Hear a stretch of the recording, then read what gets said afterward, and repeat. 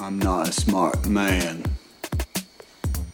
but I know what love is. Love is a many splendid thing. Love lifts us up where we belong. All you need is love. Love is too weak a word for. I love you. You know, I loathe you. I love you. With two F's, yes. I love you, but you don't know what you're talking about. And welcome to the Film Lovers Podcast. What is going on? My name is Russell Dietrich. I'm one of your co-hosts. Sitting to my right, we have the lovely and the opinionated Casey Summers. I'm opinionated, but not lovely. And off there in Chicagoland, he's currently just a picture because his technology was not agreeing with him today. We have David Ryan Anderson. What it is. So, guys, it's our first episode of Film Lovers Podcast. How you guys feeling about it? I'm really excited. Yeah, I love talking about film. I love talking about with you guys. I love being in Chicago, away from you. So it's like the convergence of all my favorite things. Yeah, and we're, for those of you that don't know, we're in Urbana, which is a little sleepy town, 2.5 hours south of Chicago.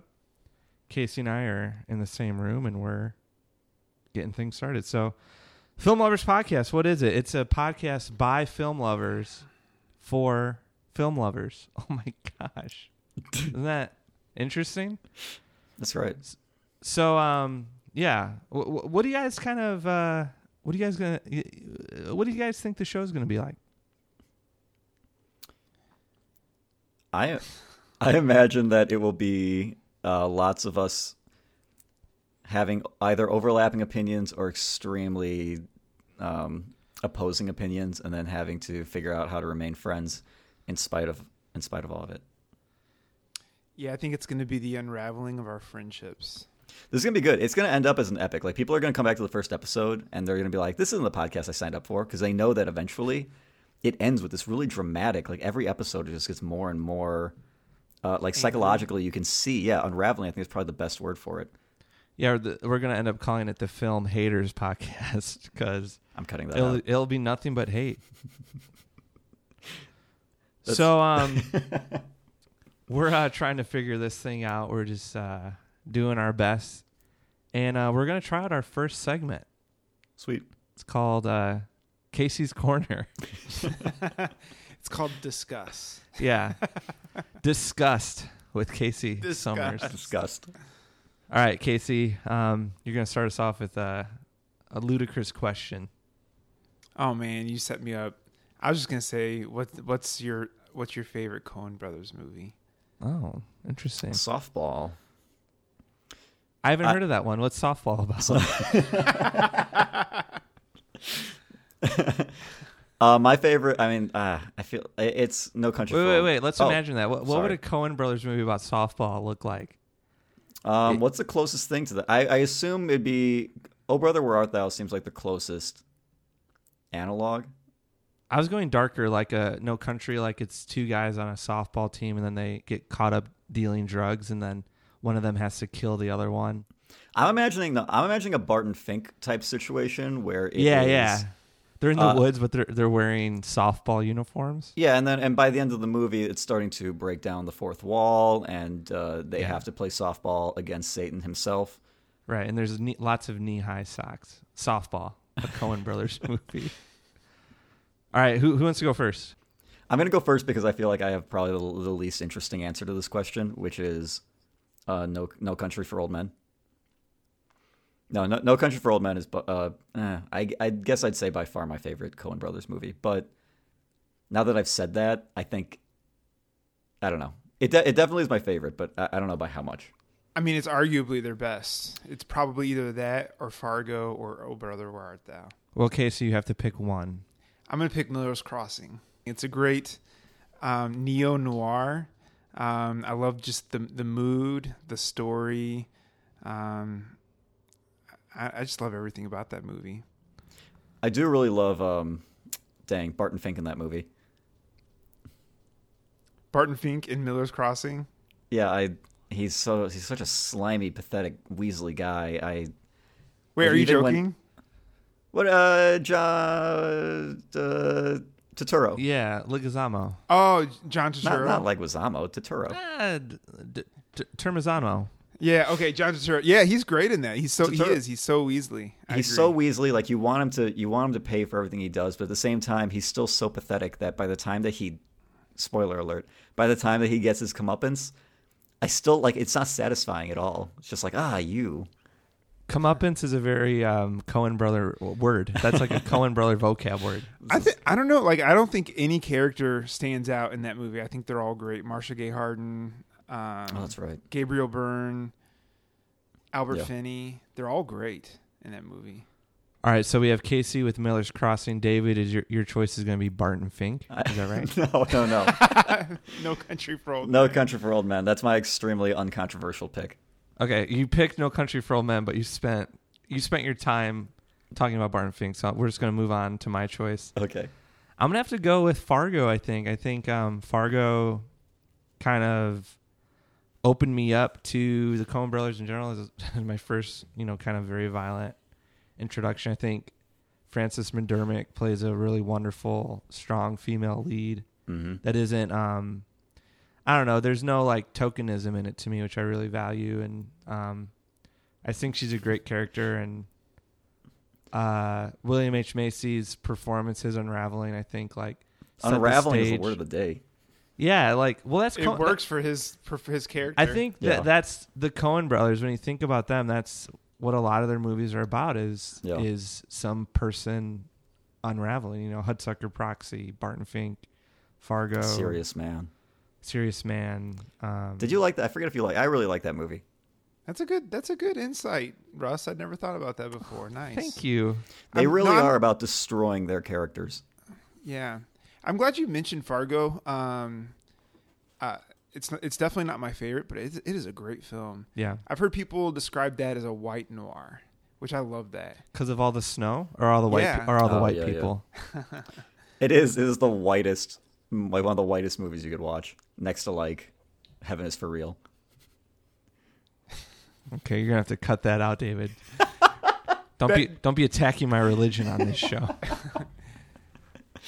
All right. All right, guys. Well, that was our first. That was our first. I can't believe you brought Heaven is for Real into our podcast. We love talking about all film. All No, right, we don't. No, we don't. That was, I don't think that was actually that's called tape. I think Heaven is for Real is considered videotape. So we have to just clarify our words. But okay, everyone, that was our first segment, Casey's Corner of Disgust. Discuss. We're still working on the titles for these things. So. I like discuss. I like disgust because it sounds like disgust, but I'm usually disgusted by your guys' opinions. Although Casey, when we do this in the future, you have to say best Coen Brothers movie. Discuss. And like that type of format has to be. Oh no, that's great. Actually, thanks. Yeah. All right, try it. Let's practice. Yeah. Best Coen Brothers. You're so movie, close, so close. Best Coen Brothers movie. Discuss. Now, have you guys heard of the lesser known group Coen Mothers? It's actually their mom and her sister, and it's like Their moms, yeah, the Coen Mothers, and they kind of just talk about what it's been like raising two auteurs. So check that out. It's on anywhere you can download podcasts. All right, guys. As Dave, Coen Mothers. That's actually a pretty clever name for a podcast. as David eloquently told us earlier, we have to imagine that no one who is listening to this knows us. So we're going to try now to help our budding audience of 0 to get to know us better. So how we're going to do that is through our second segment. We're going to call it Get to Know You Better. Nice. I don't know. Getting to know you, getting to know everything about you. You think we can use that? Yeah, I think it's fair use. I'm calling that fair use. Okay. Drop it in. Okay, so here's how we're gonna do this. We love, I'd say as a group of film lovers, we love top 10 lists, right? I really do. I love lists. I love ranking things. We- I love reading lists. They're so digestible. Right, we love lists. So this is going to be our first list, and we're going with the list of lists, our favorite movies, and that's how we're going to introduce ourselves. Is we're going to read through our top 10. For the sake of time, though, here's my idea for you guys. Okay. We'll each say our 10 through 6, and then we'll kind of do a rapid response to that, and then we can kind of camp out on our top 5s. Sound good? Sure. Sounds great. Great. All right, who wants to go first? How about Casey? You go first. Okay. I'm a little embarrassed by my number 10, Good Will Hunting. Very Why are you conventional embarrassed? choice. I don't know. It just feels pretty conventional. I think you should be more embarrassed of your top 5 because we're gonna have to spend a good couple minutes breaking down your ludicrous inclusions in the top 5. But I know. I agree. that's for later. Should I start over? No, top 10. So 10. No. Go. Yeah. So 9. Okay. Good Will Hunting. Number 9, Paris, Texas by Wim Wenders. Oh, Love that wow. movie. Have you guys seen that? Yeah. Yes, All Yeah. right. per your recommendation, actually. Number 8, Donnie Darko. Really, Yeah. my boy Jake Gyllenhaal. I love that movie. Me Did too. you? Oh man, I was not prepared for this. David, let him read, and Wait, then you can. sorry, I want to hear your reaction, David. Number 7 is my Coen Brothers choice, Miller's Crossing. Okay. Number 6 is Rear Window. Discuss. Okay. Well, Donnie Darko is in your top 10. I love that movie. It's just so this goes back to Explain. Well, I just love the movie. I'm not saying it's like one of the 10 best movies ever made, but No, I'm just curious why what is it about Donnie Darko that the that mood, resonates so well with you? the mood setting, the music, the melancholy, Mm-hmm. David Duchovny. the mind-bending David Duchovny. story. Mm-hmm. Okay. Oh no, I meant Noah. Oh, the guy from ER, Noah. No, Riley. Oh, I forgot he's in that. He's the teacher. he's a teacher. That's right. You got Talk Drew about- Barrymore. What more do you want? Well, you have Jake and Maggie Gyllenhaal as brother and sister. Yeah, the one. I think it's the only movie they made together. Yeah. I think Jake Gyllenhaal does a great job in there. Gyllenhaal. Gyllenhaal?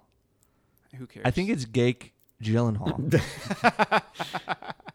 It's the J's and the G's. It's like that peanut butter. Do you guys like David? Do you not like that movie? I hate. No. I sorry. I don't not like that movie. I hate that movie. You have to explain why, because you're at 2-on-1 on this. Because I also love Donnie Darko. You It'd love probably Donnie be Darko. Probably be Okay. my top 30 for sure. Donnie Darko. So here's the thing: when you leave the 2000s, or I'm sorry, when you leave the 90s and get into the 2000s, you're getting into this era of like independent films, like straight to DVD type stuff, or whatever. Not this movie wasn't straight to DVD. Straight but to there was- DVD? Are you kidding me? This movie is really well made. This movie- It is, you're making it sound like it's a terrible movie. I think it is. Wait, These people like Donnie Darko, you can find it at every Big Lots. my favorite. No, there was a What's glut bad of about it? filmmakers that were able to produce films all of a sudden, but didn't. I don't think had the chops to actually pull it off. And with Donnie Darko, you had a movie where it was all over the place in terms of like story-wise. I don't think it's a mind-bending story. I think it's just a sloppy story that's all over the place. Yeah, you know why it's sloppy, David? Because it's about time travel. And when you start time There- traveling, No, you things watch get something sloppy. like Primer is a movie about time travel that's complicated but not sloppy. I thought it was called Primer. And Anyway, Primer, I'm not- come on, Primer is boring. At least Donnie Darko is like Primer is fun to watch. great. Primer is Anyway. thrilling. all right. I think that bottom half is pretty interesting. There's a good variety, a good kind of mix of eras. You have some older Hollywood. You have some like thoughtful independent films, and then you have some more. I think they're all independent films technically, but Good Will Hunting is probably your most like popular movie of those, but all indie films. Pretty interesting. Yeah. I have an extremely populist type of list myself, so I'm not going to begrudge you for having like Good Will Hunting and stuff on there. Rear Window is Hitchcock was huge. Yeah. Rear Window is not really like an independent film. Yeah. Yeah. No, that's a good clarification. But all right, David, how about you go? Yeah. Okay. Here we go. Now you guys can yell at me. Rah rah rah! All right, here is David's bottom 5 of the, The top bottom 10. feeder. David's bottom feeder. Number So 10. I was trying. David's I- bottom. Here, David, let me be your ESPN guy real quick. David's bottom, number 10. Go ahead. So Number I 10. I was inspired by some other. David, just read the list, man. Okay, fine. Number I 10. kind of Wait, try to break these because doing a top 10 is so difficult. Let me I be try your to break them down by category almost. Let me be your numbers, though, okay? Guys, be my I think numbers. I quit the podcast. Let me be your numbers. Number 10. So my number 10, I was thinking sometimes movies are just so great because of the atmosphere, the tone that they've got. And for me, I was thinking like Drive. Like Drive is a good example of this, but I went with Or Donnie 7 Darko. by David Fincher. No, Number 7. 9. Okay. For 9, I was like, what's like a really great comedy? Like I have to have a good comedy on this list. And I You're ended up breaking going the with- rules, David. We're supposed to be doing this for 5 through 1. Come on. Just read your Oh, your sorry. numbers. Fine. Number My number 9. 9, I want a really good comedy. I think Hot Fuzz is probably really stands out to me as like my favorite comedy movie. Number 8. Number 8 is I had to have an anime on here, and Spirited Away by far is like it's just such a beautiful movie. The most cliche anime choice. Number 7. It's Spirited Away. It might be cliche, but it's a beautiful Number movie. 7. We can't critique the rest of his list because Hot Fuzz is in his top 10. Hot Fuzz Number is hilarious. 7. All right, for 7, I was like, I just need like a good effect blockbuster, and I went with. I feel bad for Zemeckis, but Jurassic Park is mine. And you criticized Donnie Darko. Oh, Oh, I would say Jurassic Park is far superior to Donnie Darko. yes, Come me on. too. I've All never right, liked and then Jurassic Park. next, You were my too last old one. for JP, I think. That was kind of... Also, I read the book first. That didn't help. Oh, the Big- book was better. Big mistake. All right, and then That should be a segment. The book was better. Wouldn't that be fun? yeah, Okay. Number 6. for number 6, this is my epic film, and I got to apologize to Star Wars because Fellowship of the Ring. It just affects me so much more. It's the cornerstone of the entire Lord of the Rings, and like it makes you fall in love with all those characters, and it's so magical in a way that like so few movies are. I All love right, it. David, thanks for sharing all those introductions and prefaces. Made your list very concise. For your mediocre movies. High five. We high fived for those listening. Yeah. Okay, wait. What? Okay, so what's your biggest gripe with my list? That's Casey's rapid reaction. Your list sucks. Wait, what's your biggest gripe with my list? No, I love Hot Fuzz. Shaun of the Dead is better. Oh man.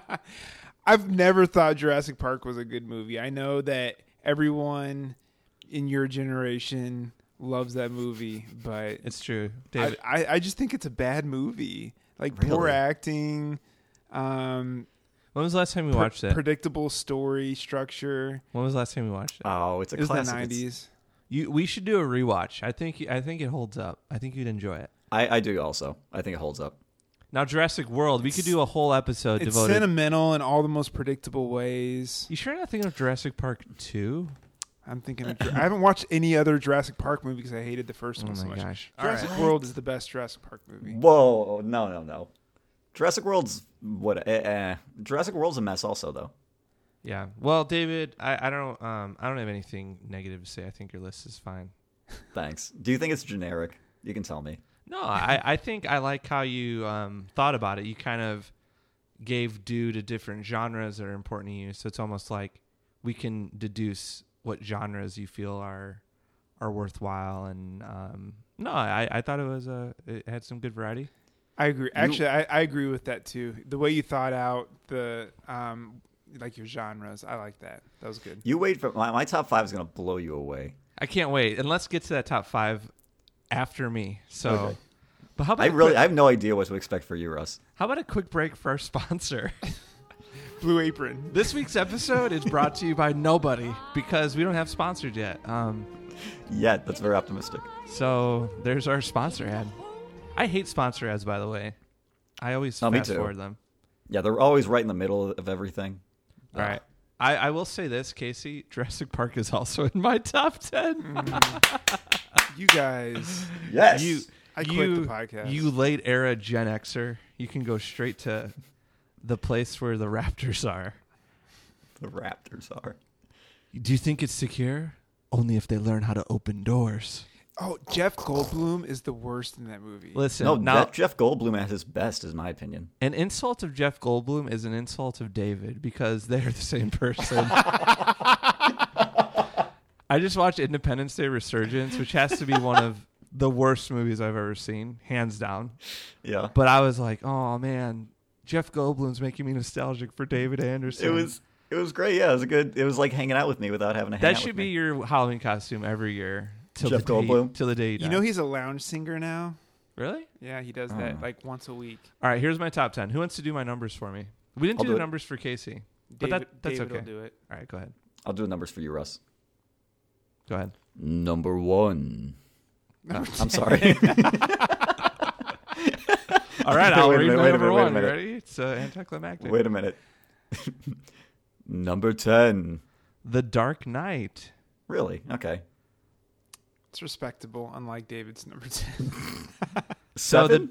the Dark Knight was, and I thought about my list kind of similar to you. Me? Superhero movies, love superhero movies. I picked my Yeah. favorite one, The Dark Knight. All right. Number 9.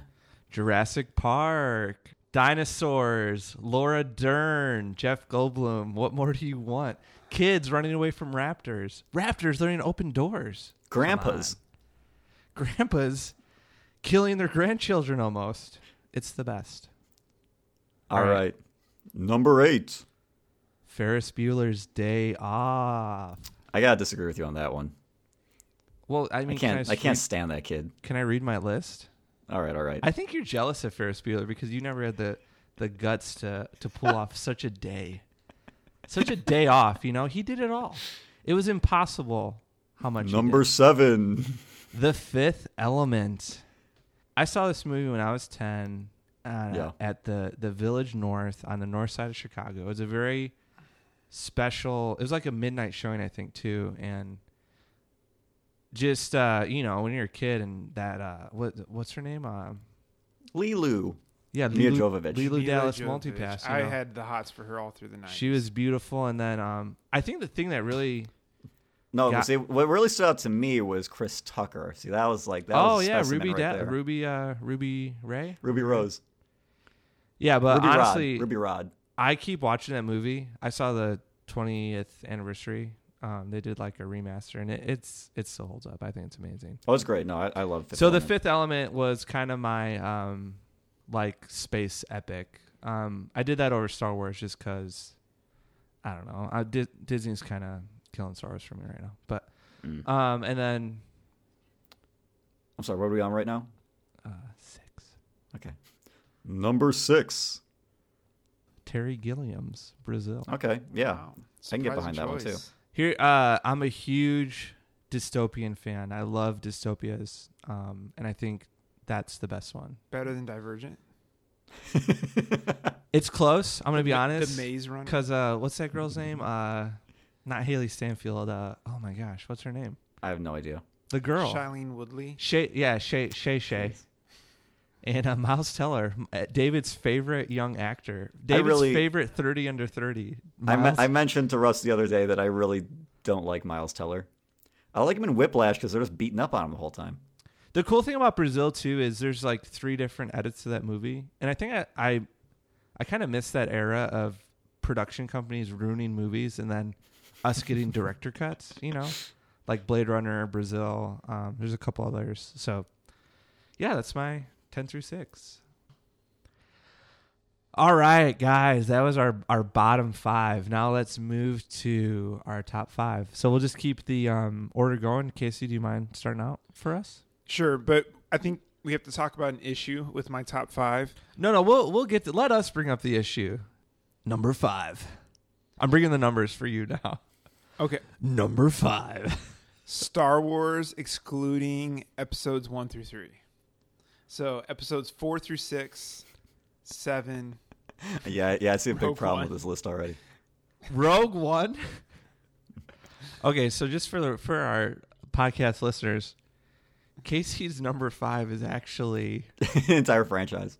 8 minus 5 movies. 8 minus 3, 8 so minus 5 3, yeah. movies. Should I just pick one? I could just say Empire Strikes Back. I think you should. Okay, Empire Strikes Back. Why? Why Empire? I I didn't mean that so antagonistically. Yeah, Why, yeesh. Casey? Like Terry Gross. Why? It's hard not to pick the original series. A New Hope and Return of the Jedi both have their flaws. Unlike Empire, which has Empire, no flaws. Flawless. It's I don't know if it's flawless, but A New Hope is trying to set up a new story. Luke Skywalker, what's his name? Mark Hamill doesn't know how to act yet in episode 4. So it's just a great story. It's pretty melancholy. There's a lot going on emotionally. Return of the Jedi has a lot of flaws. It does. Okay. The Ewoks being a big one. So we convinced you to stop these shenanigans and just pick one. No, I can't do that for the other ones. Okay, Number 4. The Usual Suspects. Oh, I knew Still? it. I Love that movie. David, you're wrong. okay. Okay, now I know I didn't want to talk about this, but since you brought up Usual Suspects, has the It's been colored. current allegations against Kevin Spacey? Because I was thinking about that with American Beauty, right? Like that movie changed my life when I saw that as a 10-year-old kid. Like, so how has it impacted you at all? No, the allegations don't affect the work at all for me. Okay. I mean, like, I'll watch a Roman Polanski movie or Tom Cruise movie or Mel Gibson. I see the work as separate from their character. Okay. Now, going forward, like, should people hire them? Like, those are different questions. Yeah. But Yeah, I guess playing their Blu-ray doesn't give them money unless they're tracking your Blu-ray player. Which, you know, the government might be doing. That's interesting. I don't know. I think it's been hard for me to. I was gonna watch American Beauty, and I've just been like, I don't know if I want to. What about you, David? Is it affecting you at all? I don't know, because I think that Tom Cruise is supporting and also being propped up by a horrible, horrible organization. But Yeah. I still, I really like the kind of movies that he's making. Like, I like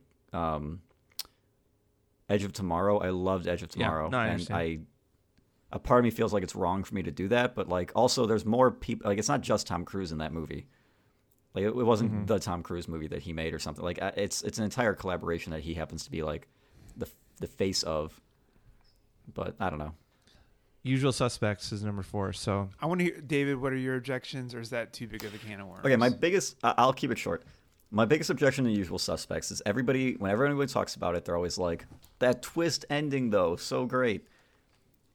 spoiler alert. That's not why I love it. I mean, it's one of the reasons, but I have a lot of other reasons. That's fine. Go on. For one thing, I don't care about any of those characters. I don't think any of them are interesting. That's me personally.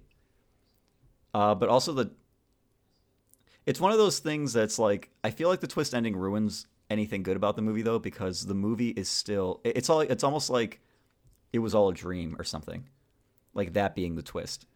Like, finding out that the entire movie was a fabrication, and then finding out that the way it was, so like the justification for it being a fabrication is like, look at how he designed this story based on his surroundings or something. But it just feels so empty. Like, oh, he got a name from a coffee cup. He said that the guy was a whale because he saw a picture of some huge person or whatever. He threw a detail about like the Boy Scouts or something. Like, it feels like it doesn't mean anything. We need to like have a sub segment to the show of David's hipster moments. This is such a hipster critique. No, it's not. Well, it's all very subjective. It is. I'm fine with that. I didn't. Yeah, care. it is. I didn't care. I didn't care about the characters. I mean, I think that's part of the brilliance of it, is like that he used the surroundings in the office to tell the story. But not in good ways though. Not in ways that meant anything. think about it though. Like, did you see it did you see it on ruined, or was this the twist ruined for you before you saw it? Honestly, I don't remember.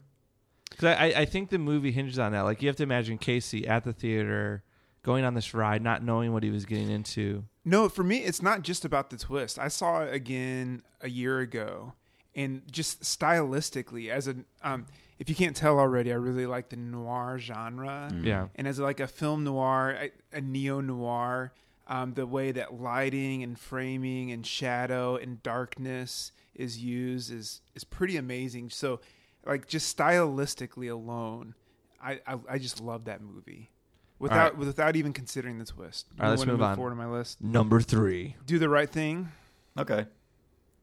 Yeah, you gonna argue with that one, David? No, I really like to. I dare you. Dare you? There's no winning that argument. I love Do the Right Thing. I saw that junior year of high school in a creative writing class. It's truly a masterpiece on so many levels. His best movie. Yeah. I don't know. I really like Inside Man. I think you're gonna say, "Oh no, I really like Chirac." I didn't see it. All right, I'm going to power through numbers 2 and 1, and then have to explain them. Okay. Number 2 and number 1. Number 2 is the Lord of the Rings trilogy, and number 1 is Godfather 1 and 2. So I conceded your point with Star Wars, but I can't do that with Lord of the Rings and Godfather 1 and 2 because I think they're like one movie. They're like one story. The Lord of the Rings trilogy, they were filmed that way. They were filmed consecutively. Yeah, I'll give you Lord of the Rings. Yeah, it's like Kill Bill. Like, Tarantino considers that one long movie that needed to be divided. Yeah, and it was just too long to make one movie. And then the Godfather Part 1 and 2, I think it's similar. They were it's the story of one family and one man, and you have a clear continuity between the first movie and the second movie, a clear beginning and a clear end. The Godfather 3 is a whole nother thing. It was made way later. It's a discrete story, but there's just a lot of connection and continuity between Godfathers 1 and 2. I think they're one story. That's fine, but I feel that the reason I'd give you Lord of the Rings is specifically because they were filmed as one production. But Godfather 1 and 2, there was no expectation for that larger story when they set out. So I'm a little bit. I understand what you're saying though. Like, Godfather 2 is like it's the logical continuity. It's the narrative continuity of one. Yeah, it's a well done sequel, but I have to agree with David. I think because of 3's existence, it's hard to. And like HBO did that. They did that re-edit where they re-edit the movie to be chronological. So you start with De Niro and then you move through. Oh, really? Something like that, yeah. So and that argues in favor of what I'm in saying. favor of you, yeah. But I still think Francis Ford Coppola, bless his soul, he kind of ruined it for you with Part 3. No, but that's why I'm not even bringing up Part 3. I think you have to. It has to be in your top. It has to be your number 1 movie if you're going to put 1 and 2. So, no way. So just for the record, we're saying Casey's number 1 favorite movie is The Godfather Part 3. Interesting choice, Casey. If I have to pick one, I'll pick Part 2. But I just refuse to divide those movies. Yeah, I think Part 2, I would say, is the number 1 sequel of all time. Yeah. No, I think so. Ooh, should we Obviously, I won't do argue that with list real quick? Our favorite sequels. No, that could be I really like Logan though. Oh, that's a great sequel. What about Lost World? What? No. Jurassic Park 2. It holds up. It holds up. It does not. It didn't hold up when it came out. Come on, he's like running. Wait, no, I forget. Which is the one where he's running around the city? The T-Rex. That's number 2. I don't know. After 1, I didn't want to watch any more Jurassic Park Casey. movies. Yeah, Jurassic Park 2, like the third act ends, and then they're like, "Hey, you guys, we threw in another movie for you right here," and it's like Jurassic Park in New York or LA or whatever it was. Meet the Fockers. Should That was it. That was. I do my top? It wasn't bad. You know what I think's gonna take the crown? Daddy's Home 2. Honestly, I think that seems like perfect casting. I'll say that. Don't do it, Casey. Casey's trying to eat Kit Kats. He's so desperate. Just eat it. We'll just edit out just bring down the volume on this. All right, David, you ready? Yeah, here's David Anderson's top 5. Wait, let me do it. movies of all time. Could I do it for you? Sorry, yeah. Intro me. David Anderson's top 5 all-time movies. Number 5. Thanks. Number 5 is No Country for Old Men. It is my favorite Coen Brothers movie, and it's also one of my favorite movies in general. It's a great noir western, however you want to define it. That's the category I'm putting it in. Okay. It's a great choice. Good job. Wait, I have you turned off right now. You turned off Casey. Eat your Kit Kat. You don't get to talk while you eat. Casey said that was a great choice, David. Wait, It talk with redeems your chocolate in your entire mouth. list. Let's hear that real quick. That's a great choice, David. Kit Kat. All right. Number 4. I don't think either of us are going to have anything bad to say about that movie. Masterpiece. Hashtag masterpiece. Thank you. Yes, I think. Number 4. All right. Number 4. This category is called 90s movies because 90s movies had a style to them. No. And when I say 90s movies, what I mean, I know Casey's shaking his head. He is. You can see me. When I see him. When I say 90s movie, I'm talking about this particular style of like a Spielberg-y, Scorsese-y type of movie. Oh, I thought you were going to... Spielberg-y, Scorsese-y. It's two totally different kinds of filmmakers. You know Zemeckis-y. No, because they've got... It's not completely different, though, because what they were good at is making really tight, self-contained movies that were... They were so good at the entire craft. David, the perspective. suffix is IAN, so it's Spielbergian, Spielbergian, Scorsese, Zemeckisian. Now, when you said 90s movies, I was hoping you were going more like the Mallrats, 10 Things I Hate About You, Tommy Boy route of like... Even those aren't the same. Just the whole 90s thing. I feel like they all use the same camera and film stock because they all No. I totally similar. agree with Russ there. Yeah, there's definitely an aesthetic going on. Should we do what if I'm- real quick we did our 10 favorite moments from top 10 things I hate about you? I hated that movie. Did you guys like that movie? I don't like that movie. I found 10 reasons to like it. It's Shakespeare. Did you not catch that? That's the one reason I like. It's Taming That's of the the one Shrew. thing I like That's the about only. that That's the terrible only thing people say when they're confronted about that movie. I No, mean, number 4. it's on Hey, this- can I wait, can I tell you my? it's I'm on the- doing my top 5. Wait, but 10 Things I Hate About You is on the I'm same sorry, level. David. It's on the same level to me as Oh Brother Where Art Thou, which is, again, I don't know if you know this. It's a Shakespeare movie. It's not. No, No, it's it's not. not. The It's Odyssey Homer. is not Shakespeare. Yeah, no, It's Shakespeare Homer. wrote the Homer, I thought. Number 4. This is still my number. I haven't even said my number 4 yet. Number I only 4. prefaced it. Say it. My number 4 is Goodfellas.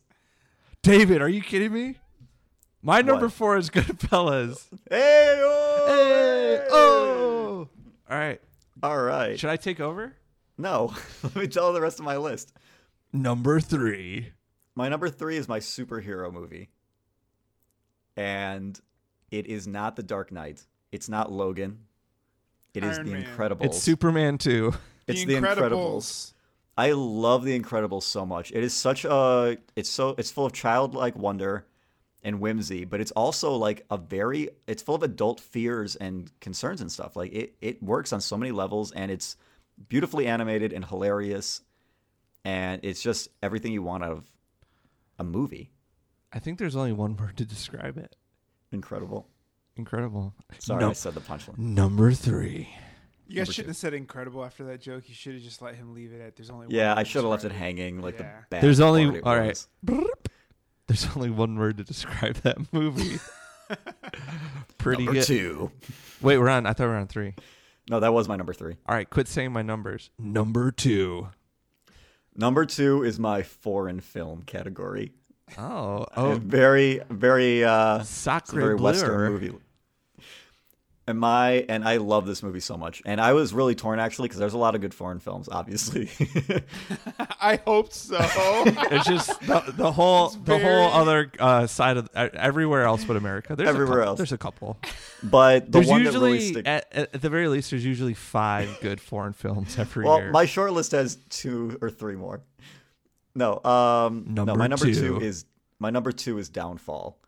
Downfall is a German film about Hitler. If you've seen the memes, the Hitler screaming at people. Hey, that's pretty offensive that you don't think that we know what Downfall is.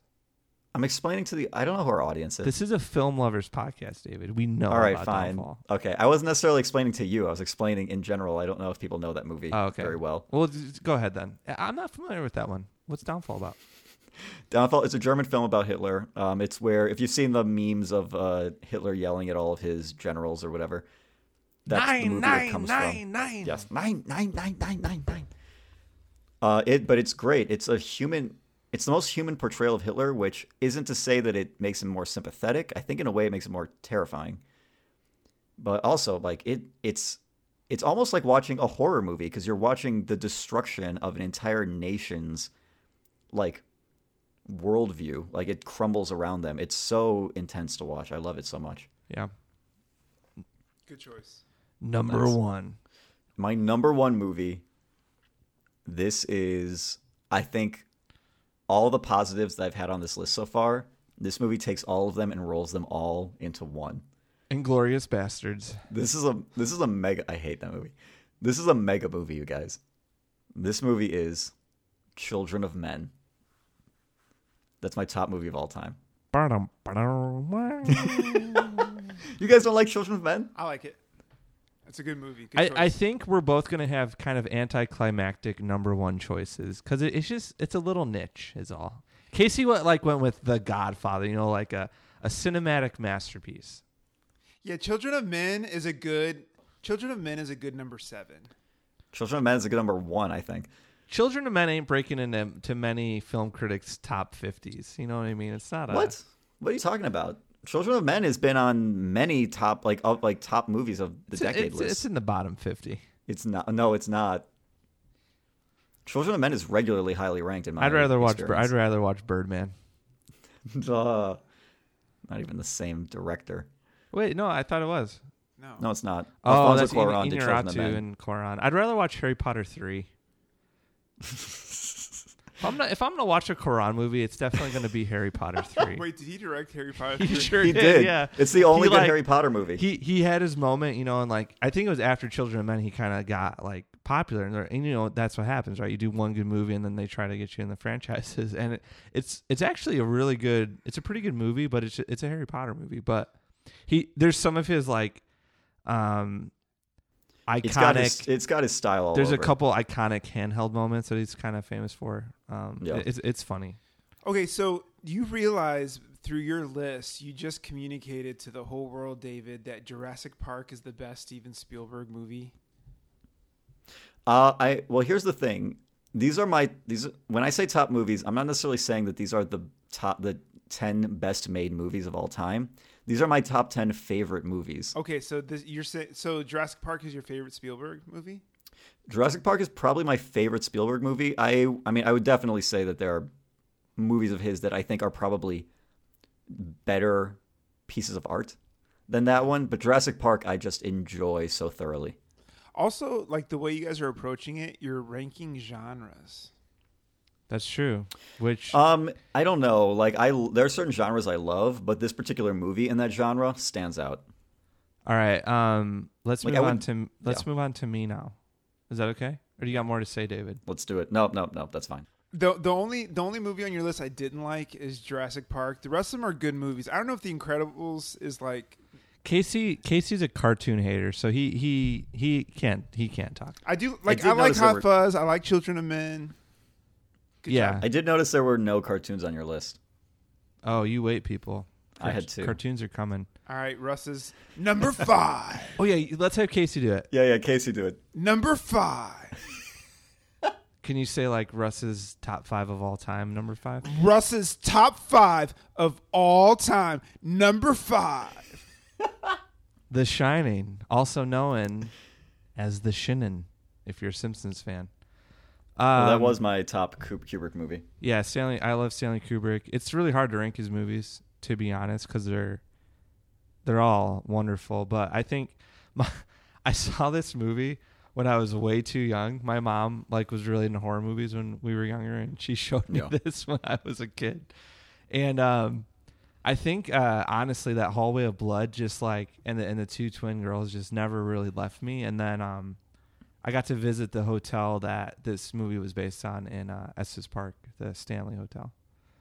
And I don't know. I think it's just I think it's Kubrick's most like palatable film from a like storytelling standpoint. It's the least More than Spartacus. I think so. I've never finished Spartacus. I start with Kubrick. For me, I start with Lolita personally. The end of Spartacus actually like makes me tear up. The I am Spartacus. That part? When they all start saying I'm Spartacus, it's so the performances are so subtle in it, and it well, really gets to me. This is backed up, I think, by the box set. But for me personally, I still think Kubrick was being controlled a little too much by the production companies. So when I'm thinking about like Kubrick films, I usually don't include those early ones. But I know Casey doesn't agree with that. But no, I definitely include Spartacus. No, I'm just saying what I do, and the master collection of Stanley Kubrick does not include anything pre Lolita. Really? Yeah, that's crazy. I get So Spartacus. I I get excluding Spartacus, but like some of the earlier films are good. I need to see those. So I want to see The Killing, and That's the only early one I've seen. And there's another one. Anyway, The Shining. No, The Shining's great. There's some Number 4. All right, David, can you quit talking for a sec, please? I stopped. Do it again. Number 4. Goodfellas. Okay, I'm a quarter Sicilian, a quarter Italian, quarter Polish. I got the mafia in my blood. I love mobster movies. Mm-hmm. Goodfellas, I think. I like Goodfellas better. Just I know Godfather is like the masterpiece, but I just think I like Goodfellas' edge a little bit more. And I like how Scorsese just kind of ends those movies. It's just like, well, the story's kind of over. That's it. Yeah. It's just tragedy. Like with, I don't know if you ever watched Casino. It's like this 3-hour nightmare, and then it just ends. It's like, oh, okay. Yeah, so Goodfellas, I think Ray Liotta's performance, there's some, I think the cinematography in that movie impacted a lot of the directors that I like nowadays, like P.T. Anderson, Wes Anderson, that kind David of Anderson. That famous tracking shot into the nightclub that kind of starts the movie. Yeah. I just think it's masterful. So that's my number 4. Number 3. All right, this is Nostalgia City. I've watched this movie. I should have said this. Can I guess? Earlier, actually. I think my number 1 criteria, and I'd actually be curious for you guys to answer this too, what your number 1 criteria is. My number 1 criteria for my top 10 list is rewatchability. So if a movie is on TV or I put it on, I'm most likely going to finish watching it. So like a movie needs to be rewatchable for me to put it on this list. So all 10 of my movies, I would watch any of these movies at any time, at any point in the movie. And my number 3 then, you wanted to guess, David? Never-ending Story. No, didn't make the list. Back to the Future. Close. Oh, yeah. Okay. We had the Never-Ending Story and Back to the Future dubbed on VHS tapes. Nice. Do you guys remember that? You could like record, you could like get your camcorder and record tapes of movies that you get from the like Blockbuster or whatever. Oh, okay. I guess that's considered pirating nowadays, but yeah. It was kind of we used to do that kind of stuff. It was a little like oh shucks, you know, just doing a little pirating. Gee whiz. You're so into quality. I'm surprised you did that. I mean, I was like 6. I wasn't into I was quality say, yet. child. I was a kid. Back to the Future. No, I really struggled with putting Back to the Future on my list. That's why I felt bad for Zemeckis. I left him off. So you're like, I'm gonna put on The Incredibles and Jurassic Park. Yeah, I think Back to the Future is like the quintessential like 80s adventure movie, kind of in the vein of like, I know they're different, but like Indiana Jones, you know, kind of the stuff Spielberg was doing, like that whole like Lucas, Spielberg, Zemeckis kind of partnership they had. This sounds a lot like my sort of 90s catch-all cat. I mean, even though this wasn't the 90s, but it's that feel. Yeah, kind of like really sophisticated movies about teenagers. I just love those movies. Indiana Jones and Back to the Future sophisticated. I think so. They're sophisticated in the way but in the storytelling techniques that they use and the filming, they're very mature. They know exactly what they're doing. If you compare like movies for teenagers then versus now, I would say it's super sophisticated. Yeah, I think they're great. I just they were would very never intentionally describe made. them as sophisticated. Well, within their genre. I think it's like, I think nowadays those kinds of movies don't respect the audience. And I just think Back to the Future did. Anyway, my number 3, so I love it. Number 2. Number 2 is a cartoon, actually. Hey. Toy Story. Okay. This is yeah. for a lot of reasons. Oh man, I'm speechless. I love this movie so much. I mean, I love it too. I don't know what to say about it, to be honest. I just think it kind of stands for itself. I think a lot of it is, I think what Steve Jobs did with Pixar, and this being like, this was the first movie that Pixar made, and it's like, that's a pretty incredible first shot, you know? So I just really respect it from that regard. And then from a story standpoint, I think it's just like that classic buddy movie, really memorable characters. You know, it was the beginning of this iconic franchise, and Buzz Lightyear had to have been one of the coolest toys ever made. So, wish I owned one. Number 1. You guys don't have anything to say about Toy Story? I love Toy Story. I think Toy Story is great. I think the way it's told is This perfect. is the Super issue succinct, with super going hilarious. last. You guys are both just like kind of tuckered out. So I'm getting like an easy pass. You guys are just like, oh yeah. I challenged No, you no. on the sophistication of Back to the Future. I guess that's Yeah. true. And I'll Yeah, he did, and I had to come to your defense to fight against I'm the still not dragon to protect the convinced. princess that is. I'll Russ. take that to the grave. All right, my number 1. Can you say number 1? Number 1. All right. Can we guess? Yeah, go ahead. Russ, you've had such a I predicted this, that Casey would have a little bit more of a indie type of list. I'd have a little bit more super mainstream, and you'd have a little bit more of like oh yeah, that's a good point. Yeah, I agree with that kind of a list. Yeah. I'm guessing your number 1 is. I really wanted to say. You'll never guess Star it. Wars. You'll never guess it. I don't know then. It's Wes Anderson's second film, Rushmore. I was thinking Wes Anderson, but I wasn't. What? Yeah. I know. Okay. Your all-time favorite movie is Rushmore? Yeah. Rushmore. I don't know why. I just That's crazy. I don't either. I find Defend yourself. I find the movie to be incredibly hilarious every time I watch it. When I was in school, I had a lot of crushes on teachers, you know, like that was a big part of my brain. That was a lame motif. So like I think like that kind of began Bill Murray's renaissance.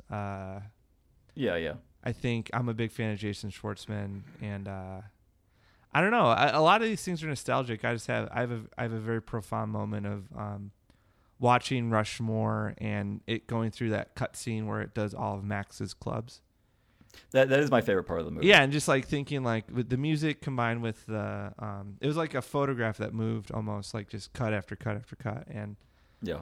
I just love Wes Anderson's style, and from a story standpoint, I think after Rushmore, maybe after Royal Tenenbaums, Wes Anderson's characters began to be really hard for me to relate to. Those felt like his most relatable characters in that movie, from a like wealth standpoint, and just like I just got Max. I don't know.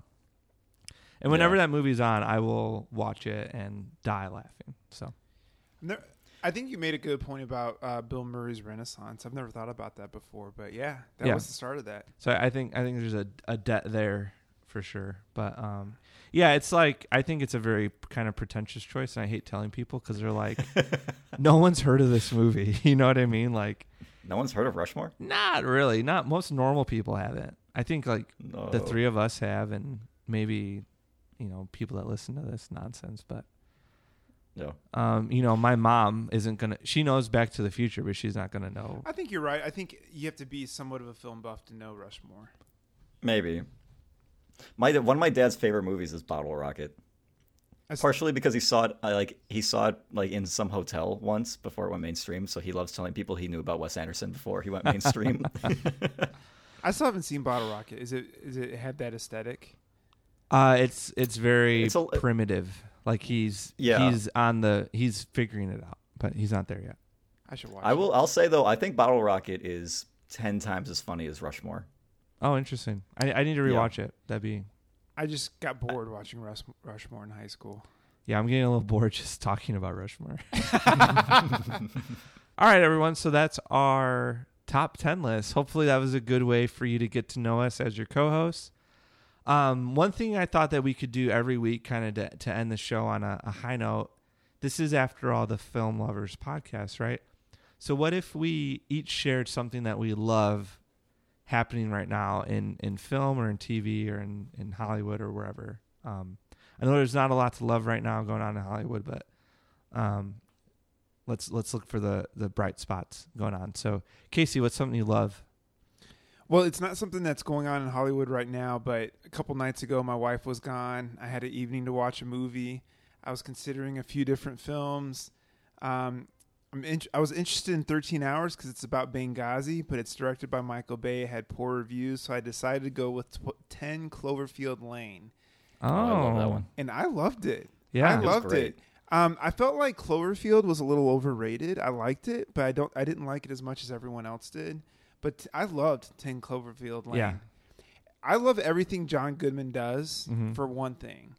But I loved how it was telling two different stories. It was telling the kidnapping story, the captivity story, but then you find out later on that it's also telling a story about aliens. They mention it in the regular story, in the kidnapping story, but you think he's just a crazy person. Right.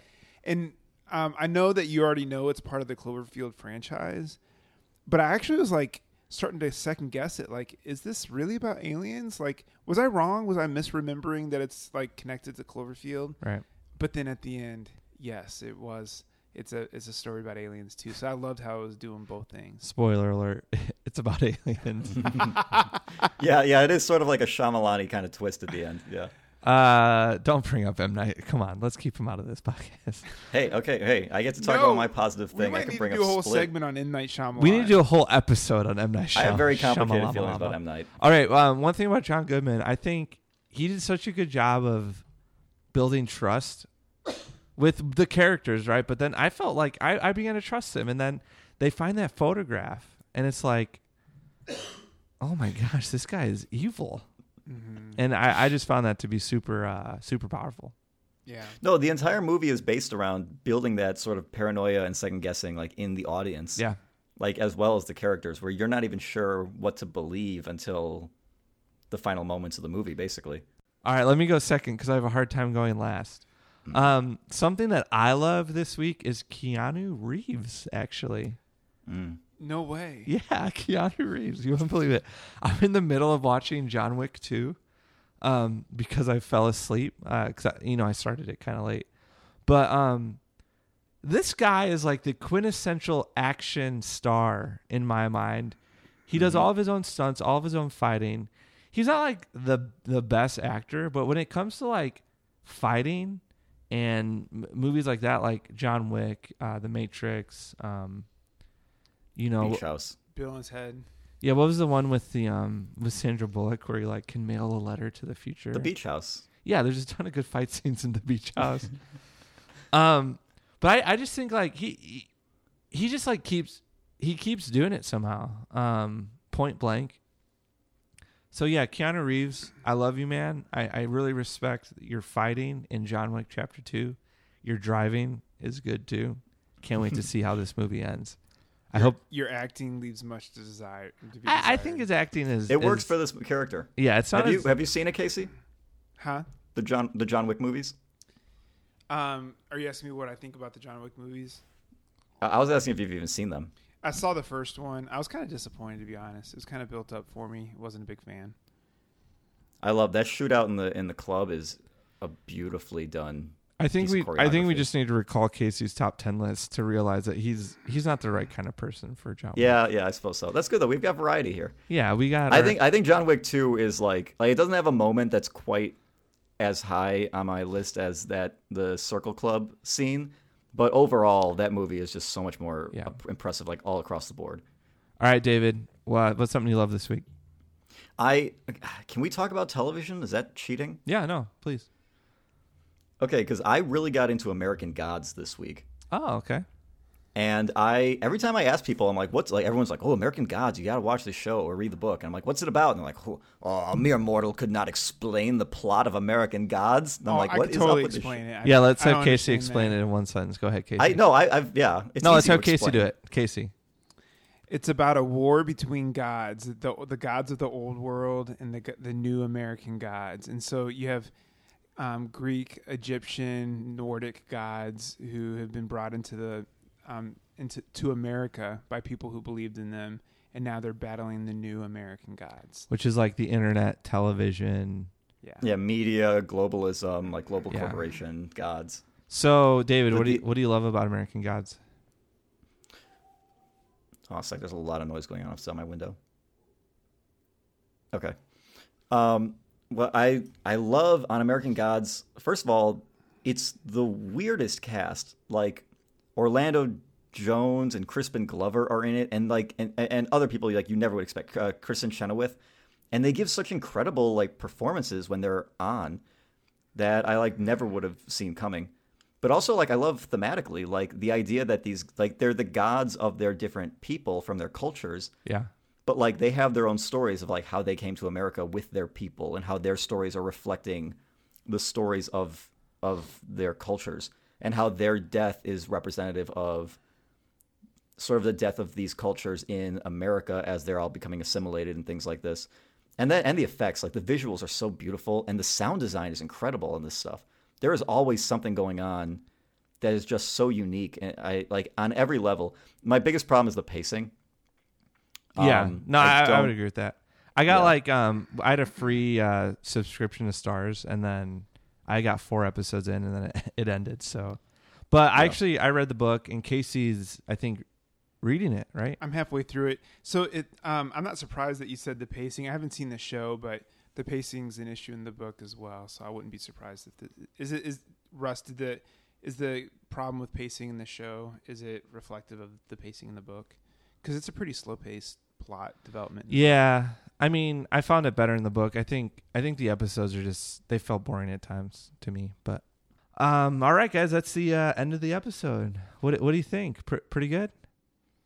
I thought it was amazing. Yeah, me too. I learned a lot about you guys. Hilarious. Yeah, I think it might be the best podcast episode I've heard yet. I feel like I've been stripped raw, and it was painful, but I think ultimately beneficial. Well, that's your fault, David. Ira Glass makes this seem a lot harder than it is. So, all right, everyone. Well, once again, this was the Film Lovers Podcast. I am your co-host, Russell Dietrich. Casey Summers. No, Casey. Casey has to say, I'm Casey Summers. I'm Casey Summers. No, let's just start over. Oh, gosh. I can cut anywhere. All right, everyone. Once again, this was the Film Lovers Podcast. We really appreciate you guys listening. I'm Russell Dietrich. I'm Casey Summers. No, I'm Casey Summers. No, I'm Casey Summers. And I'm David Anderson. All right, guys. Thanks for listening. We will see you next time.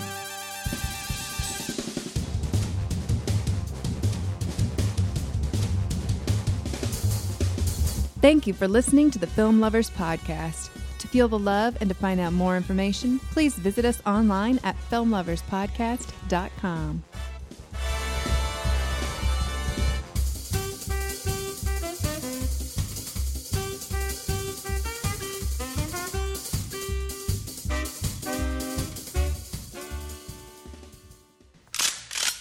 Just the 2 raptors, right? You sure the third one's contained? Yes. Unless they figured out how to open doors.